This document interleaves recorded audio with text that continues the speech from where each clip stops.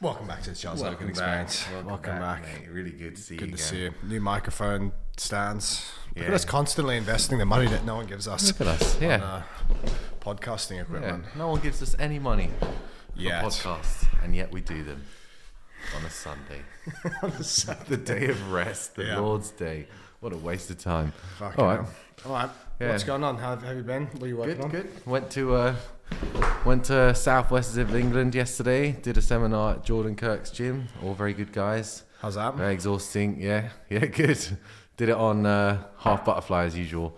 Yep. And yeah, it was a good session. They're all beasts. Big People units. in the southwest. Yeah, they're big fucking units. I didn't know that. In the southwest of England, people get fucking big. Lifting weights and shit. Yeah, I guess they lift weights. I guess there's a lot of farming there. Maybe that's it. Just a lot of farmer strength. Big cunts. There were some big cunts, yeah, fair play. And strong cunts as well. Yeah. Not just fat, but actually big. Shout out Mark McQueen, man. Yeah. Big fucking big units. Big up Mark McQueen and those sort of people a lot in that echelon. So what were you teaching? Half guard. Half butterfly guard, that's what most of my seminars have been on. Yeah. What most people request is just half butterfly. Go there, teach it. I'm getting pretty good at teaching the same half butterfly stuff over and over again. Yeah. If people request something else, I'll show something else. Or if people are like, I don't know, if I'm just getting super bored of half butterfly and they're like, just show us anything, then I'll show anything. But other than that, most people just request half butterfly. Yeah. And then I crack it out. What are you working on at the moment? So I'm Last still... time was the half Gordon. There was the half. Yeah, I'm still doing that to some extent. I'm actually... So I'm working more kipping escapes now. So I'm trying to work the kipping escapes and just get much better at them. And So you're purposely putting yourself in shitty positions and then kipping out of them? yeah, maybe I'm just like trying less hard to defend mount and just like letting people say if someone gets to mount, I'll let them get an arm and then I'll try and work to kip to get my arm back, then do the hip escape and then go back to kipping to get myself all the way back out. And yeah, as ever, working the wrestling, trying to just work like, I don't know, wrestling's a bit, if you're not as good at wrestling as jiu-jitsu, it kind of feels like sometimes you don't have as much of a direction. Like, Do you feel like you get a bit lost sometimes? yeah, not necessarily like if they just did nothing, I could always just start to do my moves. But against like good people, I don't have good strategies. Like I'm not good at switching strategies based on how my opponent is. Whereas in jiu-jitsu, if I see someone's just like spazzing super hard, then I'm just gonna like play guard and know that I can just leg lock them and not get injured. But for example, for wrestling, I'm not so good at I'm basically not good enough that I can just change my game to suit the opponent. Interesting. So yeah, I need to spend more time wrestling so I can do that. How's the wrestling going in general? Good. I'm enjoying it. Yeah. It's Every satisfying. Tuesday, Wednesday. Was it Tuesday, Wednesday? Monday, Wednesday, do my private lessons and then every day just wrestle with people in the gym unless it's too sweaty, then I don't bother. Yeah. Mats have been sweaty as fuck at Roger Gracie's recently. It's like a That's swimming the pool. problem. Can't really wrestle if it's sweaty like that because we don't have shoes and I'm not breaking my knee just for pride, just so I don't pull guard. Fuck that. I'd rather break my knee in a submission or something. Yeah. Something proper, not some falling over shit. Yeah, exactly. Not some just slipping over shit because it's sweaty. No way. Yeah, Risk unrealistic. That's the line. It's too unrealistic. Unrealistic. It's sweaty. Yeah, man. Yeah. We had Mark McQueen on the podcast on Thursday. Oh, yeah. That will be out. That'll be out before this podcast, actually. Yes. Yeah. Shout out Mark McQueen. Shout Once out Mark again, McQueen. Can never shout him out enough. Shout out Shorthead Jake as well. Less impressed, more involved. Yeah. On, YouTube. Fucking what a man. Man. He's really, loving you. Did you see his last one? Yeah, I've seen. Yeah, he's so strong and clever and girthy and yeah. Is that him? Is he a big unit? Nah, I don't. Well, actually, I think he is a big unit, but yeah, I was just talking shit because he keeps shouting you out. Yeah, he keeps shouting me out. So yeah, fuck it, we'll shout him out. Shout out to that Send him guy. some money. Subscribe Agitate to too. him. Yeah. Top G as well. Shout out Top G. Free up the boys. Yeah. Innocent till proven guilty. Although, he's definitely up to something. He's definitely guilty. He's definitely up to something. All right, let's do some questions. Right, Escaping chest to chest from half guard. Let's go. That's a good one actually. I didn't really have time to think about that when I was writing it down. So I think You're pretty good at keeping that fucking defense in. I feel like even if someone's getting if I get chest to chest on you, you're gonna go into like leg entanglements. But even if I'm like really tight, you're good at just keeping that hand in front of your face and just redirecting me. Yeah. So if they're chest to chest, try and keep your elbow in line with your shoulder and hip the whole time. Because if your elbow starts to come out, then they can actually like turn you and flatten you off of it. If your elbow's in and they try and apply pressure to it, you can kind of like sneak inside their shoulder. Yeah. And that's how you stay on your side and not get flattened out. And if you're on your side, it means you can get the butterfly hooks to be effective and stuff. If you're flat, you're not really going to be able to butterfly hook them that well, basically. You gotta turn on your side so you can butterfly hook at an angle that isn't just kicking them straight up into the air. I think that's how it works anyway. So yeah, escaping chest to chest. Also, if you are flattened out and they do have like a crossface and an underhook, like you're basically fucked, but you can try and do like knee levers and stuff like that really late stage, or you can just try like really hard bridges to get your elbows back inside. You can also do like set up your hands for a kipping escape for when they land in mount. Yeah, that might be a good one as well. So yeah, if they have a crossface and underhook and they've connected hands and they jump over to mount, if you can put your hand on their hip as they're doing it, you might be able to get like a good bridge and kip in one direction, free your second hand, and then two hands on the hip and then start kipping and stuff like that. But yeah, in terms of getting like, you just don't want to get chest to chested at all, really. Like, that's the pass. That's what you're aiming for. If you're trying to pass someone's half guard, you get chest to chest. You've already started. That's the passing sequence. Yeah, exactly. That's it. it. Yeah.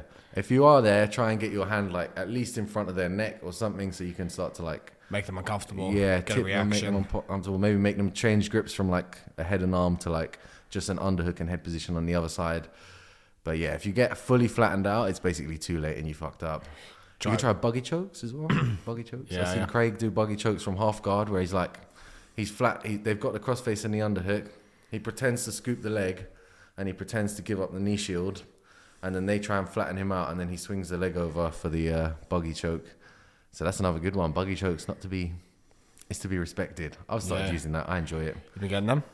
Yeah, I've been getting them. Yeah. Nice. Yeah, and it's good. Like you can push in, they push in extra hard, and then you just like shoot the buggy choke. And if they continue pushing in, like it's basically hard. If someone shoots a buggy choke, it's hard for the person on top to come out as well as they were going in. Yeah. Like it's I don't know. Until people come up with really good counters to it, I feel like you're better off just trying the buggy choke and then try to see if you can get them. Yeah, see if you can get it, because most of the time people hesitate for a second. That's all you need to get a frame in, or just like slow them down so that everything they do in the future is going to be very hard, and then you can just like spend a bit of energy to bridge and get your knees and stuff in. Or they'll just start disengaging because they think there's a buggy choke and they'll start giving you space. Yeah, like in general they'll do that. As soon as they see the buggy choke shooting up, they freeze for a second. If they know they're safe, even if they know they're safe, they'll tend to freeze and like stop for a second to check they're safe, and then you can start to get your knees in or whatever. Yeah. What else? I've been doing a lot of K-guard, like trying to just get sharper at K-guard, not let people rip their leg out. I feel like a lot of people are passing north-south these days. Yeah? Because they watch the J-point passing from Gordon. You watch the Rutolo brothers stuff, so you can combine the like stepping on the shins with the J-point stuff, get to north-south, and I find it pretty tiring. If people go to north-south, I'm basically trying to like figure out how to be efficient from that position without necessarily squaring up to them. Choi bar, K-guards. Yeah, Choi bar, I find that hard to hit because most of the time their hands are on your legs. They're not like around your head. So to get the underhook is going to be pretty difficult. But yeah, I guess Lachlan's got some good stuff on that. But yeah, if people go north-south, I'm tending to just go to K-guard and try and find different ways to like pummel my hands and legs so I can get K-guard and then enter the legs real nice. Real nice. So yeah, that's the goal at the moment. It's not really my goal. It's more like if people are going north-south, I'm trying to figure out what's the most efficient way of dealing with that. So you're working at that quite a bit at the moment? Well, I feel like other people are working at the moment, and it forces me to work it. Yeah. It's not really something that I'm going for. I'll do K-guard though. Like I'll do K-guard a lot when people do like high steps. Yep. So let's say they go to knee cut, they try and step their inside leg back out. So you've just got your right leg like floating between their legs, but it's not really useful. You're going to get fucked unless you switch to K-guard. Kind of keeps you safe from the back takes to some extent. So yeah, that's the key. Key details. Key details. Yeah. Okay, we've got another one. What is the best hairstyle to collar tie? Definitely bald people. The best what? The best hairstyle? Yeah, like bald people. It depends on the shape of their head, to be honest. But like a bald guy, you can really like, there's no slippage from the hair. Like hair's always going to be a bit greasy, I guess. Do you not think fucking a bald sweaty head is hard to collar tie?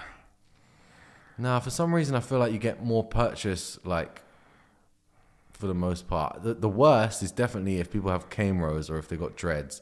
and you try and collar tie, but you're just collar tying like dreads that might be well conditioned and like really hard, really slippy, bro. That's going. If like cane rows, especially if you try and guillotine a man in cane rows, he's pulling his head out. Yeah, he's basically got tracks like leading your arm out from his neck. So you're not gonna do shit to people with cane rows. So I'm getting cane rows for the next podcast. Yeah, just get an afro, man. Grease that afro up. Maybe I should, but maybe that'd be easier for them to guillotine though. Afro would be all the extra hair around here. It's like not if it's all conditioned. I could relax my afro. Greased. Just go back to standard how I used to have my hair. Yeah, like Monty Burns. Yeah, Monty Burns. Shout out Charles. Shout out Montgomery. Charles Montgomery. What a man. What a miser. All right, cool. Next, Craig Jones, new topics, just standing up. That is one of the best names of a instructional. Pinning and standing. Yeah. When jiu-jitsu doesn't work, just stand up. Yeah. Who's that guy whose balls are hot? Derek Lewis.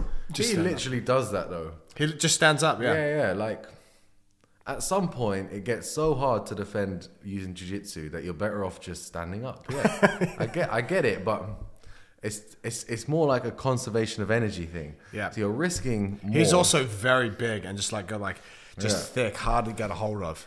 Let's talk about Craig though. Like everyone says that Craig is like ridiculously strong. Really? Yeah. They say that like Craig is just extremely strong, like all his legs and everything, like the toe point, all just ridiculous strength. So that might play a factor, but not more than Kane and Durant, bro. Nah. Shout out Kane and Durant.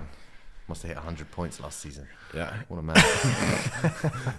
But yeah, Craig. I think the point is basically it gets too like people are too even in the jiu-jitsu. So if you just let's say you're getting pinned on bottom, you're just getting tired. Yeah. Like the longer you spend on bottom against someone who's like really good at using their legs to just pin you, and then their hands are just hand fighting your hands.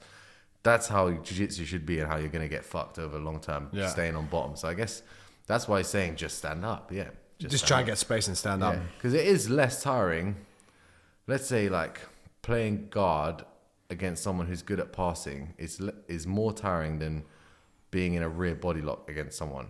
Yeah. Even if they're good at wrestling, they're just fucking ragging you about and you're getting thrown over and over again. I would say it's almost less tiring to just like stand up than it is to actually like bench press and squat people off of you for hours. Yeah, and they're just trying to punish you. Yeah, and there's all these tricks to look out for. Whereas I guess if you turn your back, you sort of narrow down the attacker's options like quite a lot. They're going to go for your back, basically. That's it. If you want to do jiu-jitsu, they've either got to get your back or they've got to take you back down again, which is a waste of their energy, only to put you back in guard again. Interesting. So, and that's what he talks about. He talks about that kind of.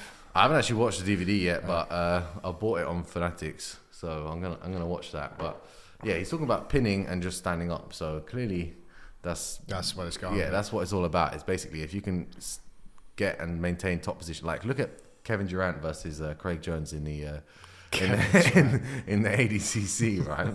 Like he was getting penalties for no reason at points. Like honestly, no reason. I'm looking at it like He's in mouth stalling because he's not really moving, but all of his movement is just like very tiny corrections to what Craig is doing, and he's staying in the same position, just pressuring Craig's like hip flexor for ages. And like Craig was saying it himself, like they wanted him to win. Like some of the negatives were super suspect. Basically, for me, it just looked like he was passing, or like he's midway through a pass and they just give him negative points. Yeah, he was getting negative. Like at some point, I was looking like, damn, they just another negative. 10 points. Yeah, for no reason. Like negative number 6 and 7, they just came in quick succession. So, but yeah, like Kevin Durant was doing a great job holding Craig Jones down in the paint and keeping him on the floor. And I guess and he passed. Like, imagine how hard it is to keep Craig Jones like pinned from doing anything. He fucking pinned him. Yeah, he pinned him exactly. Yeah, the whole time, and then and he passed carefully and slowly. Like realistically, he's fucking good, Kevin Durant, man. Yeah, like the whole stalling from top thing. I don't know. I feel like if you're not in a like connected body lock in close guard, you're not really stalling. Like they still have a chance on bottom to do something. Maybe if let's say like I feel like the stalling rules. It's a bit subjective, basically. Well, yeah, like you said, they wanted him for fucking Craig to win, potentially. Yeah, and they wanted like movement and stuff, but that's not how it should be. You're supposed to restrict movement on top as much as possible, so they're just like frozen, and you just move around them basically till you land in mount, or and then turn them and whatever, get to the back or get to an armbar or something. But if you're just like running around all the time, it's considered not stalling, but you're definitely not getting any closer to the pass. And like you also have to like wear out people's muscles, so it's not gonna do if you just push on something for like 2 seconds. You have to push on their hip flexor for like a minute, 2 minutes. So you can call that stalling, but it's more the person on the bottom that's stalling, because they're not spazzing to get out of it, or they're not pushing you hard to get out of it. They're just doing the slow death and hoping that they get stalling calls, which is what I do. Yeah, boy. Which is what I do. Not even gonna lie here. Because you can't be stalling on bottom, can you? So even though you can, absolutely. Yeah, you can definitely stall on bottom. Think about it. Just don't do anything. Like so many positions where you can just tie them up, close your legs around them, and then rest for a little bit whilst just like being as awkward as possible. And then as they get out, you go back to like neutral stance, and then as soon as they go to enter, you just try and lock them up again and just stall them there rather than trying to attack. That's the Big Dave lockdown, man. yeah, exactly. Yeah, something like a lockdown, bro. That's but he's taking pressure there in that situation. Like lockdown isn't necessarily. I mean, it is actually less tiring, to be fair. Yeah, there you go. Lockdown's a good answer. Where you can just like hold an isometric squeeze with your legs for fucking ages. But this Big Dave is fucking. He'll get that lockdown and just pin you there. But he's using it. But he could use it to stall if he wanted to. Basically, yeah, definitely he could use it to stall. Or like just if there's like 30 seconds left on a round and he locks a lockdown. You're not going anywhere, buddy. You ain't moving from Big Dave's lockdown. Yeah. Like, imagine he had the Eddie Brother gi pants on as well. Yeah. What are you gonna do? You're just gonna watch. Basically. He's very good in gi. Yeah. What, Big Dave? Yeah. Yeah. I haven't gi sparred with him yet. Yeah. He told me he invented a choke. Whereas it's like a loop choke sort of thing where you wrap your gi around. He was trying to explain it in the car next to me, so I didn't really get it, but I believe Big David's really Big good. David, he's fucking good. Yeah, he's fucking good. Yeah, I bet his gi game is fucking horrible. Yeah, because he's just the isometric squeeze is nuts. Damn. And he's not young. He ain't young. He ain't young. 48 years old. Shout out, Big Dave. We're going to disclose his age. Fair play. Yeah. All right then. Just like that. Just like that. Now the government know. Yeah. All right, cool. Next question we've got. Best way to set up a standing body lock. This is from our boy GGGMRG. Shout out. GGGMRG. Okay. So, fuck, you had another couple questions. I forgot them. Anyway, best way to set up a standing body lock. So, lots of ways to do it, really. You can body lock from front or back. You can body lock over the arms as well. Like you can do it over one arm. Sometimes you can do it over two arms, but I guess that's like very rare scenarios if you're a freak Greco-Roman wrestler. What do I like to do? I like to go from get one underhook, get the second underhook, or use arm drags to get to the back, or what else? Like single leg run the pipe to body lock is another pretty good one. Those, pretty standard ways of getting to the body lock. Like, get around your partner. I'm going to do this. Get inside their elbows. I'll sit back. Nice. All these are good options, yeah. Like, that's basically it, isn't it? You've got to either pummel your underhooks to inside, or you have to get behind them where they can't pummel their underhooks. Or you have to use like a distraction, like a single leg or something to get to the body lock. Like duck unders as well. Duck unders? Yeah, duck unders. They might not get you to the body lock necessarily, but they'll get you to like a dominant position. And they don't necessarily have to be like high energy expenditure as well. It's just higher risk if you don't spend the energy. So like a lot of people do their duck unders like really big ducks, and they'll land like miles under their opponent, which is fine, I guess. But you're actually further away from the body lock, and you're further away from the double leg. So you want to do the duck under like as tight to them as possible. Yeah. So you land with like good head to back connection, and then your arms are in range of them, so you can grab them. So duck unders to body lock is a good one. Duck unders. Yeah, shout out duck unders. Super satisfying. Yeah, shout out McQueen. Yeah. So those are good ones. Standing body locks. You could also go from seated. If you're playing butterfly guard, you get your head position, then you pummel your hands to the inside. If they let you pummel your hands and get a body lock and the head position, then the only thing that could stop you from standing up is them basically like 4-pointing over the top of you, in which case you'll get the legs. Yeah. If they don't 4-point over the top of you, then you can just start to scoot your hips out, and they're not going to be able to sprawl effectively because your head's under their chin, and you can just run them over.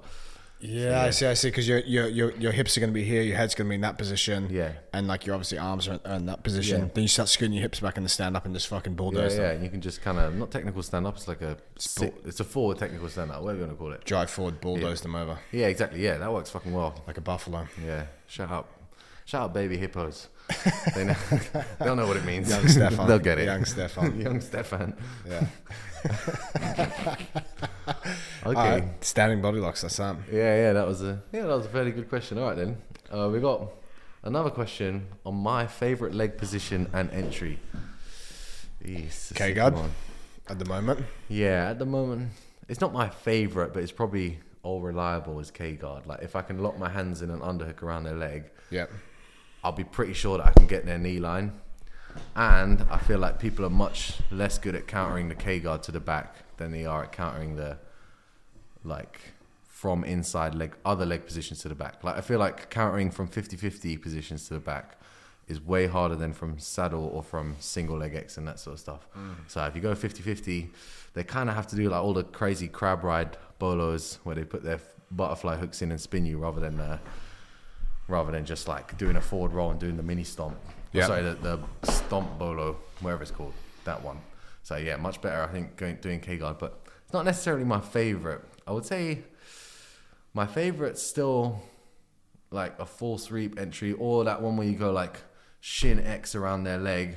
It's kind of like a full sweep. You do a shin X around their leg, but your bottom foot is already out, and then you shoot your hips up. We could do a just the tip on that. Let's do a technique tip on that. We're gonna throw that in at the end. Yeah, okay. Or somewhere. Yeah, just the tip on that. That's a great one actually. We'll do that next week. What's it called? What a fool. If you look up Wolverine entry, Eddie Cummings, that's the one. Eddie Cummings. Let's do that next technique tip. Wolverine entry. Yeah, I'll remember it anyway. But if you're watching a pod and you want to Google that, Eddie Cummings did an entry a while ago, and like they made it it's basically been developed a little bit to the point that it's like really effective now at getting you either backside 50-50 or backside saddle or just normal saddle or just the knee, depending how good your partner is. Sweet. Finishing wise, I've been enjoying outside heel hooks quite a lot. I feel like my finishing on Mason them Fowler. Yeah, Mason Fowler. Yeah, and people in training as well. Whatever, yeah. Anyway, won't get into it, but yeah. What happened, Jan? Yeah, some people just refuse to tap, and that's fine. That's their leg. And I'm not going to crank any submissions, but I will apply the submission slowly. And if people don't tap and it starts to break, I'll let go. But it's already started to break at that point. So you've been breaking some people's legs recently, I hear. Well, yeah, not some people's, but yeah, I have. Basically, that's not on me. Like, yeah, it's my literal job to put the submission on, to apply the submission. And if it's not working, like I'm not getting a tap, I'm like, oh damn, like I'm shit at my job. I need to adjust. Do this, yeah. So and then or I feel like I need to adjust, and then I hear a and I'm like, okay, well, this guy's a fucking idiot. Because no reason not to tap there, other than like ego. Maybe like 3 or 4 people watching around, and you don't want to seem like you lost, so you just let your foot break, and then they'll know how hard you are, how much of a solid man you are. Fucking hell, man. They'll know how flexible your foot is after it's already cracked. After it's fucking broken. That's how it works. So fucking dumb. Just tap to the leg lock, man. Especially training. It's on. Don't tap early, right? But if like. So you know when the fucking leg lock's on. And if you don't, then do tap early, right? But if you're a leg lock guy, right? Yeah. Unless it just instantly pops. So I've not tapped to leg locks, not because I didn't want to, just because it broke instantly, right?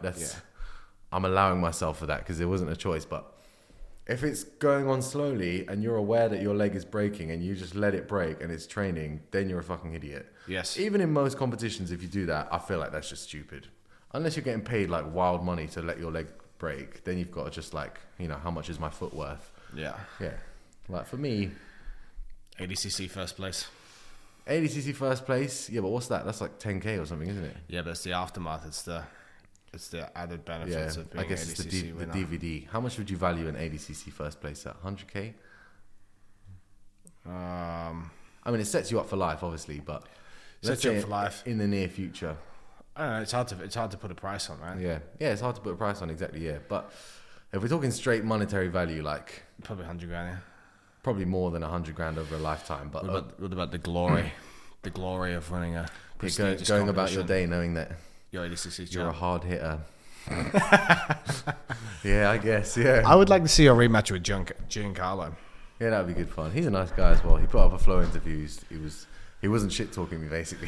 He wasn't. No, he wasn't. He was saying the Irish guy. Yeah, that was basically it. Yeah, but he wasn't. I watched that interview. He was basically saying that they were asking him, "Oh, did you know anything about your opponents?" He's like, "Nah, not really." And then I watched some of his matches. I saw that he was comfy on the legs, and that he actually preferred to sit. If he got a leg, he wouldn't come up on top. So he said he was pretty confident to just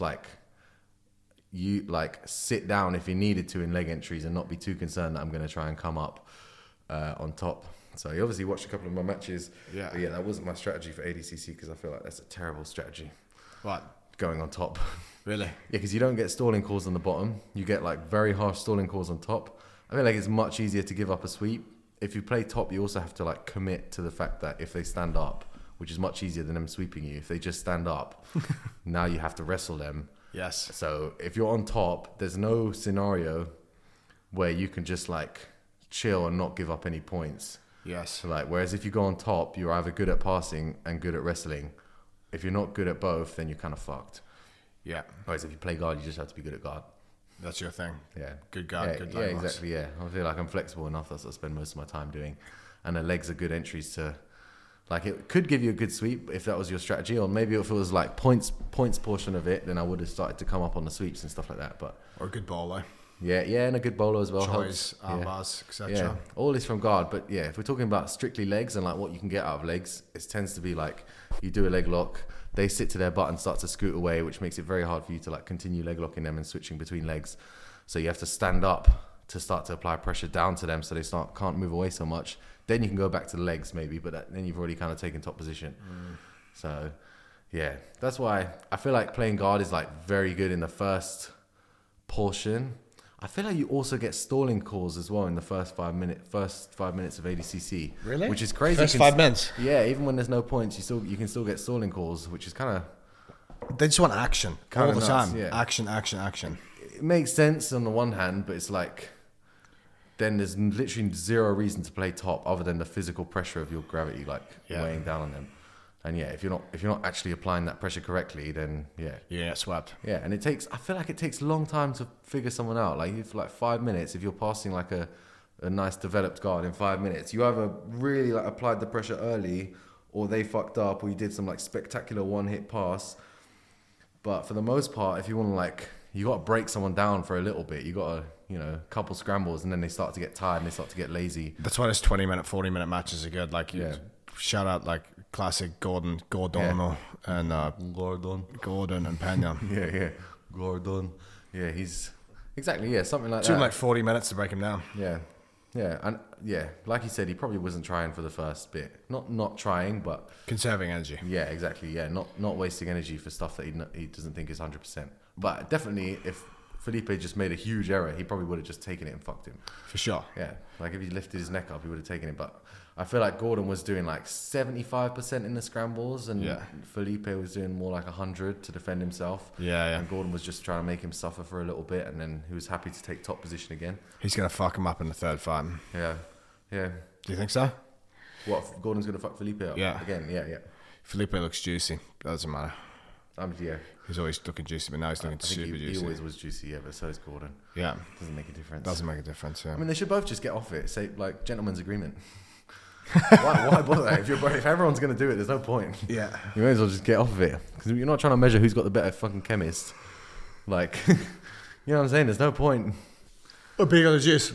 Actually, there is a point being on the juice, because then you can get better at jiu-jitsu and your life experience might be slightly improved because you're actually doing better in training. You always feel good and all this kind of stuff. But the point of the jiu-jitsu competition is not to measure who has the best chemist. No one cares about that. It should be measuring who has the best technique. I think especially in stuff like sprinting, obviously juice is going to make all the difference, isn't it? Yeah, so huge difference. So it makes less. It's genetics. Sprinting is like genetics and then juice. Yeah, genetics. Yeah, but let's say out of the top 10, they're all juiced. There was always going to be the same top 10. That's the argument for juices, isn't it? It's always going to be the top 10, whether or not you juice. But I don't think that's true for jiu-jitsu. Right? If the top 10 people stop juicing in jiu-jitsu, then the people that are already doing okay without juice would then be in the top 10. Yeah. Yeah. So it's a tricky one. People ask. It's a good topic, actually. People ask about you. They're like, "Oh, do you think Owen would have benefited from getting on the source from ADCC?" And my answer is no. I was like, "Look, we just wanted to get you. We wanted to get you to a point that you're not going to be bullied by anyone, and you're like have enough physicality to just fucking. Equally, something like EPO would be fucking so great. yeah, Wouldn't it? Something like EPO would be great. Would be great. Yeah. EPO, think about it, just infinite cardio. Like that's a whole. Yeah, sure, but it's like. It wouldn't have benefited you any more in your performance. Your performance was like it wasn't pushed more though. Could have pushed more. Could have pushed way more if I was EPOing. Potentially, but like say steroids and like getting like super strong and stuff, it would just been like you would have put on too much muscle. You would have had to go up weight class. Do you know what I mean? Okay, like you already put on like 10 kg, essentially 10 kgs of muscle, yeah, which is fucking crazy for someone who just starts to lift weights. Yeah, and if you added steroids to that, you would have gotten fucking way too big. Potentially, like, would have been amazing. Potentially, like injured yourself as well. But yeah, you could argue EPO, but then we could have argued we just added an extra conditioning session into your workout. We should actually do that. We should do one. I'm gonna start doing that. Yeah, let's do that. Why not? One conditioning set. There's a bike over there. One conditioning session per week, and we'll see what. Let's do it. Let's do it. Do it for 8 weeks. See what the difference is. Yeah, I hate it, but that's fine. Guess I have to do it. It's good. I rate it.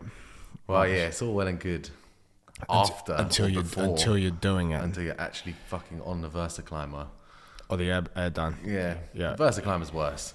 Yeah, the VersaClimber sucks. The VersaClimber is the worst. Probably one of the worst memories I've ever had. Because there's no rest on it. You're stuck. You have to work or you get off. Remember at London Shoot Fighters, Alexis just shouting at me while I was on the VersaClimber. Go, you fucking pussy. Yeah, he said, if you're going to have a heart attack, fucking have a heart attack now. You're 25 years old. I was like, okay, we're going to die for a warm-up, but... Die in the VersaClimber. Yeah. But equally, that was a terrible warm-up. I was not aware that was what the VersaClimber entailed. I used to do it to my clients. Like, all right, 3 minutes on the VersaClimber, see how many calories you can do. 3 minutes? Yeah, 3 minutes. And would you be shouting at them or just let them go? Like, come on, let's fucking go. I'd like let them go. I hate that. I mean, it needs to be done, but I fucking hate it. Yeah. I think I used to do 80 calories in 3 minutes on the VersaClimber. Damn. I can't remember. Yeah, I can't remember. It was fast. What's that, an hour? You can't work 1.6K. You can't work at that pace for an hour, man. You're fucked. Yeah, of course, yeah. But yeah, we'll start adding some conditioning work into your repertoire once per week. Yeah. We'll do it together. Get on a assault bike. Fuck. I hate that shit. We'll just see if it makes a difference. Yeah, I'm sure it will. Yeah. I'm sure it'll be great, but I just hate it. Yeah, it'll be fine. It's just the worst sort of training you could possibly do. We do all the strength, we don't do any conditioning. It's good to do. Yeah, I think it's a good question for people ask that all the time. What kind of conditioning work should I do? And it's like, just be consistent again. Like, be consistent with a set piece for a couple of weeks and see if you can make improvements on it. So like, choose like a work to rest ratio you want to work on. Let's say you do even just a longer piece. Most people are going to benefit from just like expanding their aerobic capacity in general. Yeah. So it's like if you do longer pieces, working at like 70 to like even 60 to 80% for, let's say, like between half an hour to 60 minutes, that is really good for increasing your overall aerobic capacity and work like over a workload. What it does, it increases like the size of the left ventricle in your heart, allows more blood flow, better recovery. And then like that's if you're really unfit. So I would say do that to get your fitness up. Like let's say half an hour pieces. If you're already in pretty good shape, then you can start fucking around with some interval work. So some of the stuff that I program for my guys, you could look to do like 60 seconds on, 90 seconds off times 10 rounds. Do that for 4 weeks and see if you can get better and better over the 4 weeks. Which you will, and then you're improving your fitness, and then change it up. Start doing like 5 minutes on, 2 minutes off. Do that for 4 weeks. You have to break the bank on these things. Literally, people are like, oh, anaerobic capacity, air lactic capacity. Just fucking get on that fucking air dyne or rower or VersaClimber. Like a good shout. Rower's a good shout.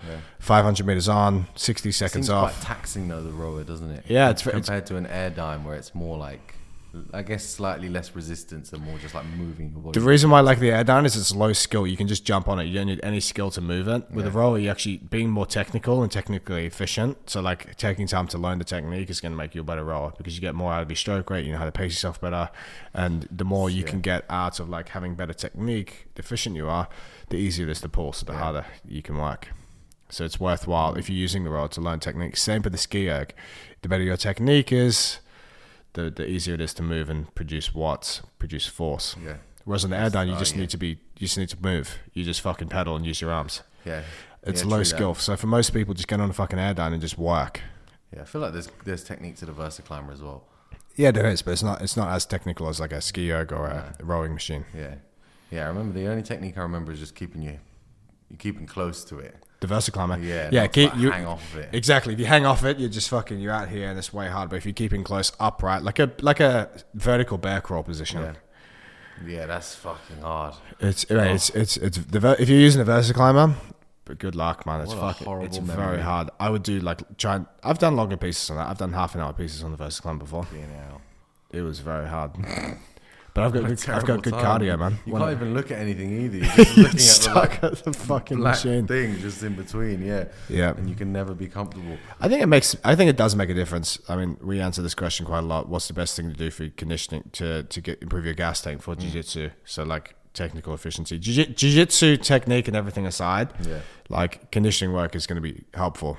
So lifting weights, first of all, being strong enough to produce force. So that's where lifting weights is going to help. If you're doing like superset and working at high intensity in the weights room, that's again going to improve your work capacity. That's a big click. That was disgusting. So that's it. Being super strong in the, we'll edit that out. We'll keep it down. Being super strong in the weight room is going to improve your overall work capacity, so you can go to the jiu-jitsu mat, like do more things, be able to do more things more frequently and with better technique, etc., which is overall going to improve your capacity to work longer at the mats. But if you're doing extra aerobic work outside, and it only has to be like once per week. Imagine you already got a busy jiu-jitsu schedule. You're doing jiu-jitsu like 6 days a week, or let's say most guys are doing like between 4 or 5 sessions a week. Then you add 2 weight sessions to that. Then you add 1 conditioning session from that. You're going to recover from all that stuff. If you get really brave and you really like the conditioning work, you could add another one in because it's not as taxing as lifting weights.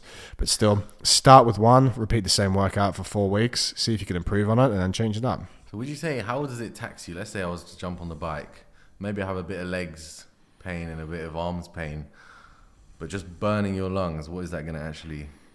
It's about how tired you are to get on it to actually be able to produce force. If you're fucking tired and it's like, I just can't keep the watts up. Yeah. Do you know what I mean? Like, let's say I put you on a 20-minute air down. I'm like, okay, Owen, I want you to keep over 320 watts for the next half an hour. Yeah. And your legs are fucked. That's gonna be quite hard because your legs are sore, and you're like let's say you're really fucking exhausted. Yeah. Before you go into that, you're not going to be able to. You're just not going to be able to produce the force that you need to continue that effort. And let's say after, like, if you did it day on day, would it get easier or harder? Day on day, it wouldn't make it like, because we're talking about short pieces here. Yeah. You're not going to be sore from doing that. Okay, no way. Fine. If you're an absolute beginner, you're probably going to get a little bit sore, but that's going to dissipate pretty quickly. But no, you'll be fine. You can repeat air down workouts every day. So what are you actually overloading when you do it? Is it literally your lungs?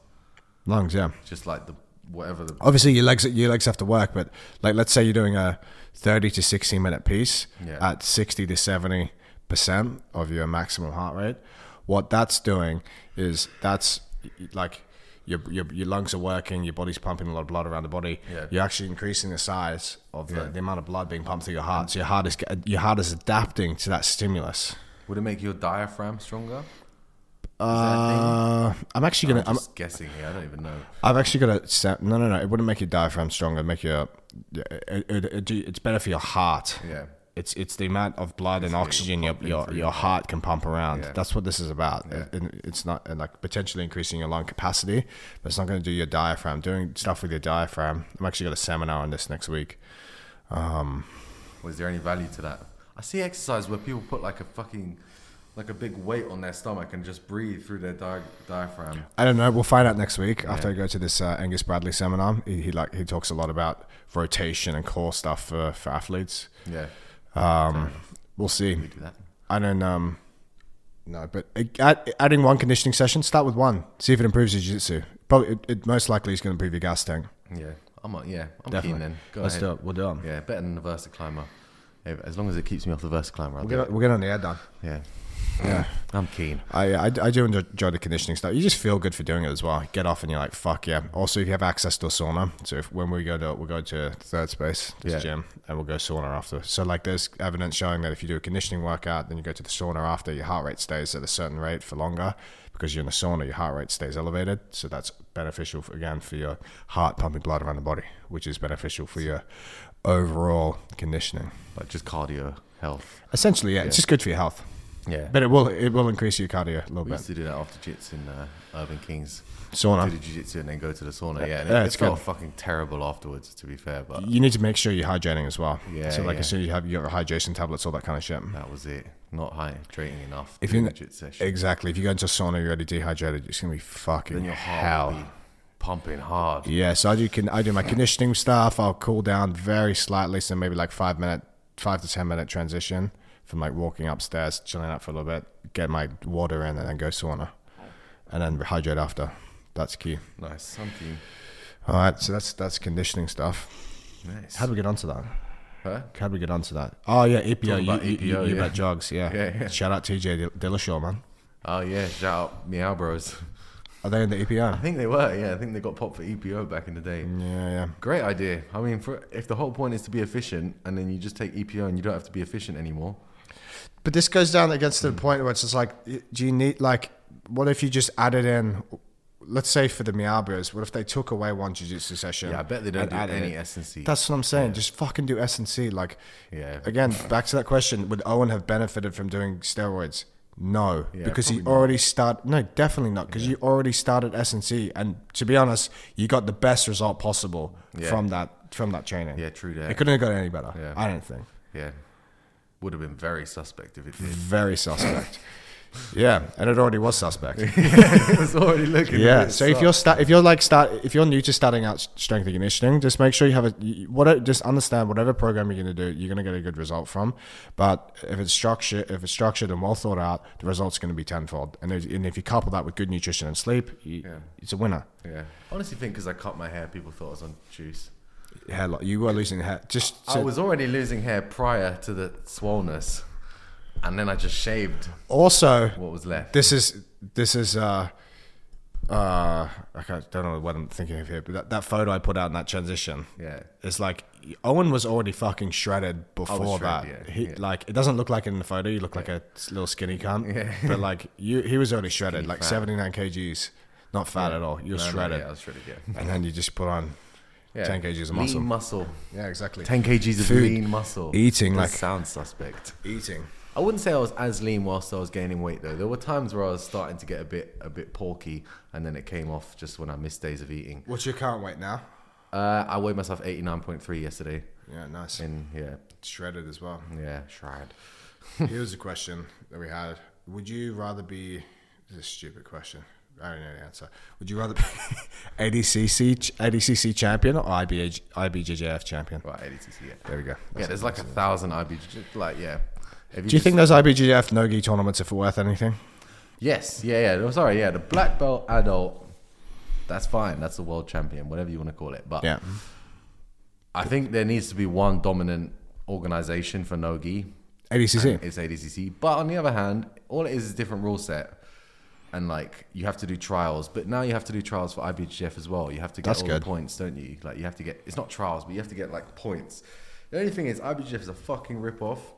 And like, bro, it's fucking expensive. Like, if you look at like entering a gi and no gi tournament, it's like 250 quid. Quid. Yeah. Oh no, dollars. Pounds, more in dollars, of course. And they probably charge more in America as well because they can get away with it. But yeah, no, I never liked IBJJF events. I don't like advantages. I think that is just dumb and subjective. And Do you like what? Dumb and subjective. Which one's this? Advantages. Oh, advantages, yeah. Like almost points. A few of my guys lost on advantages this weekend. Yeah. Baby Hippo, Owen Jones, Faris as well, lost advantages, yeah. There you go. It's just dumb. Like, just let the referee make a decision. If it's that obvious that they were so close, well, let the referee make a decision. But don't just like, you're fucking them up the whole time and you don't get advantages for things that you know are close, and they get an advantage for something that was just like not close because you have a frame in, or it's like a really close frame, but you trust in it 100%, and then they get their advantage, and then it's like, okay, now I'm just going to stall for the rest of the match. Which is what I would do too, but that's why I wouldn't compete in IBJJF anymore. You're never going to go to? I will do eventually, but I'm not going to take it very seriously because I don't like the rule set, basically. If I'm like, that's why I don't want to do it, because I don't really enjoy the thought of competing for like 10 minutes against someone who's just looking to get advantages and negate points. Fair play. Yeah, I think ADCC, they call the stalling really hard. Like, they're on you. If you back out 2 steps, you're stalling, bro. Come back in now, or you're getting a negative. But that's what they're trying to do. They're trying to make the sport more popular. Yeah. And it's like, just don't fucking stall, yeah. Like, if you look at wrestling, stalling calls are given. And judo, they are given fast. Like, if you straighten your arms in judo and hold someone like this at arm's length, they're on you. Unless you already get thrown, you're going to get a stalling call. Same for wrestlers. If wrestlers keep like clubbing each other and keep fucking clinching in the head ties, they're like, you have to move. We're going to deduct the points. Yeah, exactly. Even watching live first thing, I can't remember who's facing, but like the guys were just on it within like 10 seconds. They just kept going like club, and the guy's like, you need to fucking advance, shoot takedown. Like, that's again. Sometimes the clubbing is key to set things up or to like tire someone out, but they do it more strategic like that. That's a bad but like say if they're just head tying each other. Yeah, the refs like move. If they're both being counter attacking, then it starts to look a bit stally from both people. How do you think you'd go against Sid Alive in a jiu-jitsu match? When jiu-jitsu? Submission grappling. Well, yeah, just pull guard and get the legs. Yeah. Do you reckon you get that? Yes. Sid Alive. Come on. Yeah. Yeah, he's not even, like, I don't know how, maybe he's done jiu-jitsu to be fair, but like, and maybe he just like holds me in mount for an hour and then I tap, but how's he going to submit me first of all? And second of all, how's he going to defend the legs? He's probably going to be wearing boots. It's over. Yeah, it's done. Khabib? But different story. Yeah, different story because he's like an MMA guy. He's very well aware of the submissions, and also he's probably like an athletic freak. I guess Sadulaev is as well, but the fact that he's got is probably zero jiu-jitsu, whereas Khabib has like excellent grappling all around, and he's probably aware of the heel hooks. Let's be real, like he's like Eastern European. He gets them. Yeah, he'll get it. He'll understand the heel hooks. But that said, like, it's so fiddly, all the heel hook stuff. If you're just not on point for a second, you'll get caught. And I feel like if I just play like a shell guard and he goes to engage in the shell guard like he would do in MMA where he's used to punching people, I don't think it'll be very easy. On the other hand, his balance will be like exceptional. So if I want to actually tie up both of his legs, which is kind of what you need to do, then it's not going to be easy. Like when I was trying to get the legs on our wrestling coach, Andrew, it was very difficult because of how well he balanced and did hand fighting. Like his hand fighting was so good, and if he's able to win the hand fighting, then you're basically not able to make proper connection to the legs for long enough that you can get your own legs involved on their legs. Interesting. Yeah, so normally it'd be like you're playing guard, you're using your legs to frame, then you underhook a leg, and then I use my legs to frame and push them rather than just like absorb, and then I can like push them and pull the leg at the same time. But let's say you underhook the leg and you start to get your legs in place and they're doing something to fuck with your underhook every single time, then yeah, it's not going to happen. You're not going to get their legs. Yeah. Yeah. So, I mean, I'd like to find out how I go against Khabib. That'd be fucking sick. That'd be a great match. Daniel Cormier. But, yes. Big bowling ball. Yeah, just heel hook him. I don't think any of the MMA guys are very good at heel hooks. I feel like John Jones. I saw a little clip of John Jones doing a heel hook the other day. It looked fucking solid. And like, he's also just he's a freak. He's like a natural born killer, isn't he? So yeah. I don't know. I was asking Roger about John Jones. I was like, Roger, do you think you'd smash John Jones into a grappling match? He's like, of course. Yeah. Okay. Yeah. All right. Fair. Yeah, but yeah, that makes sense as well. Roger's a big unit, and he's also extremely good at like everything. Yeah. I wouldn't say I'm extremely good at everything, but I'm good at heel hooks. But then I think the MMA guys are so terrible at heel hooks that like in a grappling match, it's a different story. Yeah. Yeah. Sooner or later, hard to compare. You're just gonna get put in a leg entanglement, and you won't have a way out. Apples and oranges. Yeah, bro. Apples and oranges. Keep your oranges. Nice. More questions. More questions? Owen's diet, full day of eating. Okay. My you diet. Want to cover this? Normally I'll start, well, most of the time I'm eating out. So I'm going eating. Get a little bit closer to the mic. Like bougie cafes and that sort of shit. Oh, you're spending dough. Yeah, I like spend that podcast money. Spend podcast winnings on like random shops around Hammersmith and like, yeah, I like to spend a lot of money on food. So anything that I like, I'll buy it. I get Deliveroos probably at least 5 times a week. What you go to? I try and vary it as much as possible. I just don't try and eat the same food all the time. Also, I'm going to stop eating vegetables since Mark McQueen told us to. Really? Yeah, fuck that. I'm not eating vegetables. Fuck that. What? They say eat a vegetable to be big and strong. It's crazy. And they're tiny. They're not Mark McQueen size. It's so funny, man. Parents chatting shit about eating vegetables. It's such an interesting topic. Like, this is the thing with like S&T coaches and physios and all that kind of shit. Like, It's case by case. Some people are just fucking freaks and they can just get away with so much. Like Mark McQueen literally trains like you'll see in the podcast when it comes out. You'll see it. It's coming out soon. Watch that podcast. He he doesn't. I can't believe it. He doesn't eat any vegetables. Yeah. I actually had his Subway order yesterday as well. Yeah. I went to Subway because I was like, yeah, fuck it. Clearly. See how you feel. Like I stopped eating Subway because I used to get headaches and shit, and I don't get headaches for any food. But Subway gave me headaches. Did he give you a headache yesterday? No. So I'm back. I got Italian BMT, honey mustard, chipotle, yeah. Chipotle, yeah, and hearty Italian 6-inch. Nice 6-inch, which is huge, by the way. Yeah.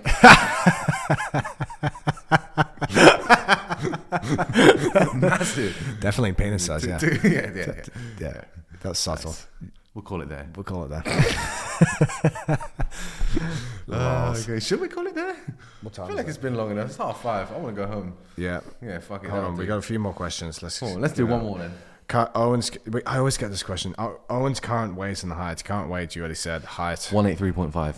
Okay. Tips for guard retention, flexibility, elbows inside knee or outside knees? Elbows. It depends. I like to. So easy tip for guard retention is self frames, right? If you can frame on your own legs, you're gonna save yourself a lot of trouble and hip scooting. Like if someone tries to push your knees to the side and you're posting on your knee and blocking your elbow on the floor, they're not gonna push your knee no matter what, and they have to circle around it. And then you can start to use your hands to grab them.